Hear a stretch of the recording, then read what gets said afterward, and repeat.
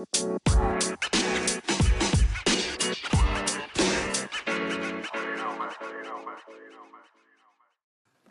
Good morning. Have your Bibles with you. Turn to Malachi chapter 3. Malachi chapter 3 verses 1 through 4. If not, it'll be here on the screen before you. Maybe. Malachi chapter 3 verses 1 through 4. Say amen when you're ready to read. Everybody awake? Raise your hands up real high. Raise your hands up real high. Stretch real big. Deep breath. Now everybody ready to read? Say amen. Amen. There you're awake. Scripture says, beginning in verse 1 of Malachi chapter 3, I will send my messenger who will prepare the way before me. Then suddenly the Lord you are seeking will come to his temple. The messenger of the covenant whom you desire will come, says the Lord Almighty. But who can endure the day of his coming? Who can stand when he appears? For he will be like a refiner's fire or a launderer's soap. He will set as a refiner and purifier of silver. He will purify the Levites and refine them like gold and silver. Then the Lord will have men who will bring offerings in righteousness, and the offerings of Judah and Jerusalem will be acceptable to the Lord as in the days gone by, as in former years. The word of God for the people of God. Thanks be to God. Let us pray. Father God, I thank you for the reading of your word. I pray now, Father, that you'd open our hearts, our minds, our souls, and our senses, that we prepare ourselves to become better disciples of your Son, Jesus. I pray now, Father, that you remove me from this, use me as your humble vessel, speaking your word through me. In Jesus' name, amen and amen. So here the prophet Malachi is talking about preparing our hearts and our minds and our souls for the coming of the messenger and the coming of Jesus. So who are the messengers that Malachi is talking about? The first one he's talking about is John the Baptist. And the second one is Jesus Christ. How many of you like peace? How many of you like peace? How many of you like peace and quiet? Yeah, like peace. Like peace and quiet. How many of you like peace at work? How many of you like peace at home? There's a saying, if mother's not happy, no one's happy. Amen? Amen. Yeah. If mother's not happy, no one's happy. We like peace. How many of you are preparing your meals and your list of everything that you're going to have for Christmas? You're getting gathered up about who all's coming and how many card tables you need to put out and so forth. How many of you is doing that? Just a few of you? Yeah, getting ready for all that. And we begin to think about the peace that's going to happen and the joy of all the family being together, right? How it's going to be peaceful and joyful. Here, Malachi is talking about that in verse 2, but who can endure the day of his coming? Who can stand when he appears? For he will be like a refiner's fire or a launderer's soap. Jesus is going to come in all of his glory, and he's going to refine us, as he refines us every day, day in and day out. A refiner takes metal, and as he melts it down, all the impurities float to the top, and he skims off the impurities, and all he's left with is quality metals. That's what he's left with. But in the reflection of the quality metals, you know what he sees. He sees himself.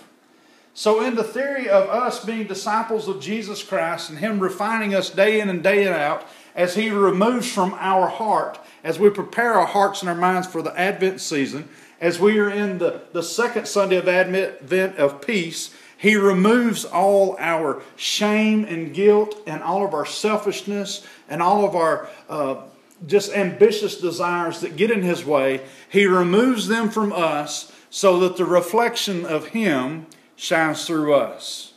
That way we become more and more like Christ and less about us.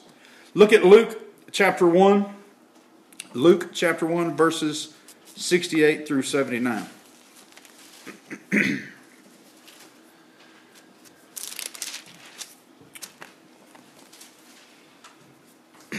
So Malachi is talking about the coming of John the Baptist. John the Baptist was the son of Elizabeth and the son of Zechariah. And Zechariah had went into the temple of the most holy place, and while he was in there, he was praying to God, and Gabriel the archangel come to him. Excuse me, and he said, you are going to have a child, and your wife is going to have a child. Now, of course, Zechariah was well in age, and he said, yeah, right. Or you've got to be kidding me. And he says, no, you're really going to have a child, and this is going to happen. And he says, well, forgive me, but I'm well in age. I need some kind of sign that this is really going to happen. And Gabriel tells him, he says, okay, so here's the sign. Because of your disbelief, you will be mute until your child is born. And so as Zechariah leaves the temple, the people in the temple around see Zacharias come out and the holiness of God upon him, and yet he cannot speak. And so as it unfolds that Elizabeth becomes pregnant, she gives birth to a child, and as they take the child to the temple to present it before the Lord, the priest says to Elizabeth, says, well, what are we going to name the child? And she says, we're going to call the child John. And she says, the priest says, not going to name it after the father, not going to name it after somebody in the family. John is not even a family name for you. And so they turn to Zechariah and they urge him, give him gestures for him to agree with them to name the child after him. And he motions for them to bring him a tablet. And on the tablet he writes, the child's name shall be John. And in that instance, his tongue is loosened. And many people see this wonderful act that has happened. And the word spreads like wildfire. And here we pick up in Luke chapter 1, verse 68, the song of Zechariah. Praise be to the Lord, the God of Israel, because he has come to his people and redeemed them. He has raised up a horn of salvation for us in the house of his servant David, as he said through his holy prophets long ago, salvation from our enemies and from the hand of all who hate us, to show mercy to our ancestors, and to remember his holy covenant, the oath he swore to our father Abraham, to secure us from the hand of our enemies, and to enable us to serve him without fear, in holiness and in righteousness before him all our days. And you, my child, will be called a prophet of the Most High, for you will go before the Lord to prepare the way for him, to give his people the knowledge of salvation through the forgiveness of their sins, because of the tender mercy of our God, by which the rising sun will come to us from heaven, to shine on those living in darkness and in the shadows of death, to guide our feet in the path of peace. The path of peace. How many of you are preparing a list for people to come in out of town that's going to be with you at Christmas time? Anybody? Some of you maybe? Nobody? Nobody? Oh my goodness. Yes, Brenda, I was talking about Wyatt earlier. Brenda has a cousin, his name's Wyatt. And Wyatt is loud and obnoxious, and you hate to see Wyatt coming. And when Wyatt comes, and he used to come and stay as we used to gather at Brenda's mother's house, and everybody would come in, and oh my goodness, that the people would come to find eating, and everybody, and I would say, is Wyatt there? And she'd say, yes, but I'd say, oh no, Wyatt's there. And Wyatt would leave the toilet seat up. Wyatt would leave his towel on the floor. Wyatt would put his drink on the end table, the nice end table without a coaster. Wyatt would do everything he possibly could to cause havoc, and he didn't even realize he was doing it. You would just be all in an uproar because Wyatt was there. So you begin to make your list, and everybody begins to talk about where you're going to set everything. And even though that Wyatt is 47 years old, you're trying to set Wyatt at the children's table. And then you realize that you want peace. And you want happiness in your family.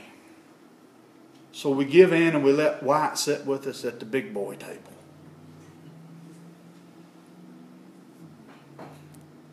And as we leave, after all the festivals are over, we're not thinking about how glad we are that White's leaving. We're not thinking about that. We're not even thinking about how much varnish it's going to take to strip down and redo the end table where he left the drink that left the ring on it without a coaster. We're not even thinking about how much it's going to cost to use whatever it is we can find to get whatever that smell is that's in the couch of whatever he spilt out. We're not thinking about that. As we hug White and tell him that we love him and we can't wait till we see him again, we truly, truly mean that. Even though as we prepare our list, the next year we'll go, is White coming? White coming? We lack peace.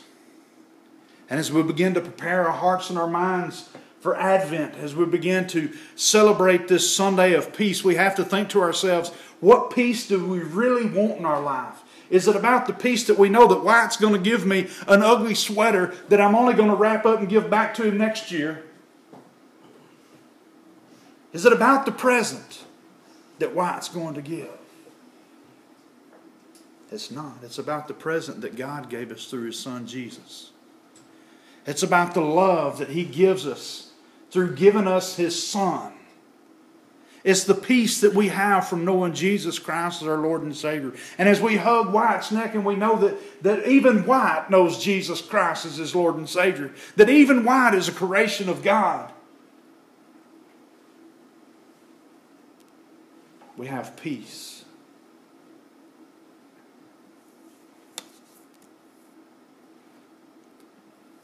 Luke chapter 3, verses 1 through 6. And I'm going to skip down to verse 3. It says, He went into all the country around the Jordan preaching a baptism of repentance and forgiveness. It's talking about John the Baptist. Forgiveness of sins, as it is written in the book of the words of Isaiah the prophet, a voice of one calling in the wilderness, prepare the way for the Lord, make straight paths for Him. Every valley shall be filled, and every mountain and hill made low. The crooked road shall become straight, the rough way smooth, and all the people will see God's salvation. Not literally meaning that every valley is going to be filled in, that every mountain is going to be low. It's just saying that John is coming into the world to make the path of Jesus coming to bring His salvation. He's laying the foundation for those who hear Him. It was not about what John was wearing, because John was not a very well-dressed man. John wore camel hair clothing. It wasn't about John's... It wasn't even about his diet and what he ate, because he didn't eat the finest of foods. He ate locusts and wild honey. That was what his diet was. That's what it consisted of. To John, it didn't matter how he was dressed. It didn't matter about his status quo. What mattered to him is that he was sharing the good news of Jesus Christ. One that was coming before him, that even he wasn't worthy to loosen the thongs of his sandals. John was preparing the way for Jesus to come into the world, and for Him to bring His ministry of salvation through Him.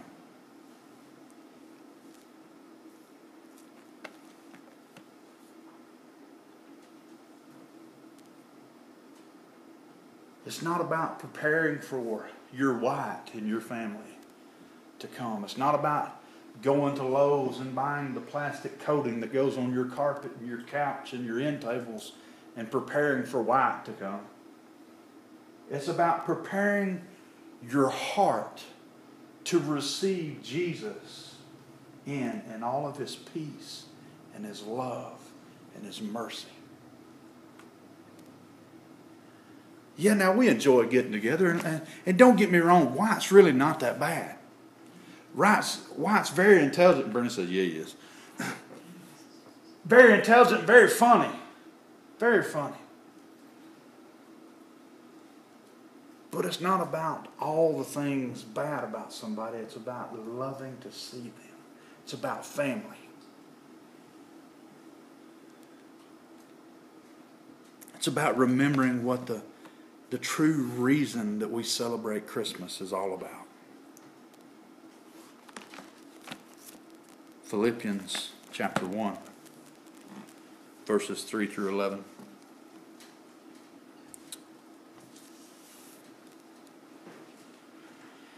Paul speaking, talking to the church of Philippi, beginning in verse 3, he says, I thank my God every time I remember you. In all my prayers for all of you, I always pray with joy because of your partnership in the gospel from the first day until now, being confident of this, that he who began a good work in you will carry it on to completion until the day of Christ Jesus. It is right for me to feel this way about all of you, since I have you in my heart, and whether I am in chains or defending and confirming the gospel, all of you share in God's grace with me. God can testify how I long for all of you with the affection of Christ Jesus. And this is my prayer, that your love may abound more and more in knowledge and depth of insight, so that you may be able to discern what is best and may be pure and blameless for the day of Christ, filled with the fruit of righteousness that comes through Jesus Christ, to the glory and praise of God. So what Paul is saying is this, is that he wants everybody to understand that the love he has is the same love that God bestowed upon us and given us that gift of Jesus Christ. That there's no greater gift given to us. And he wants us to understand, and his prayer is that our love may abound more and more in knowledge of Jesus. And the depth of insight, that we may understand more and more about him. That we may be refined from the inside out. That we may project the presence of Jesus in our lives. And as it says in verse 10, so that you may be able to discern what is best and may be pure and blameless for the day of Christ. He's talking about, I want you to understand what really, truly is important. It's not whether or not the dressing is dry or the turkey's dry or that there's not enough sweets or Wyatt has spilled something or it's not about all that. What truly matters is that we celebrate the birth of our Lord and Savior Jesus Christ. And we ask for him to intervene into our lives, that we may have that peace that passes all understanding.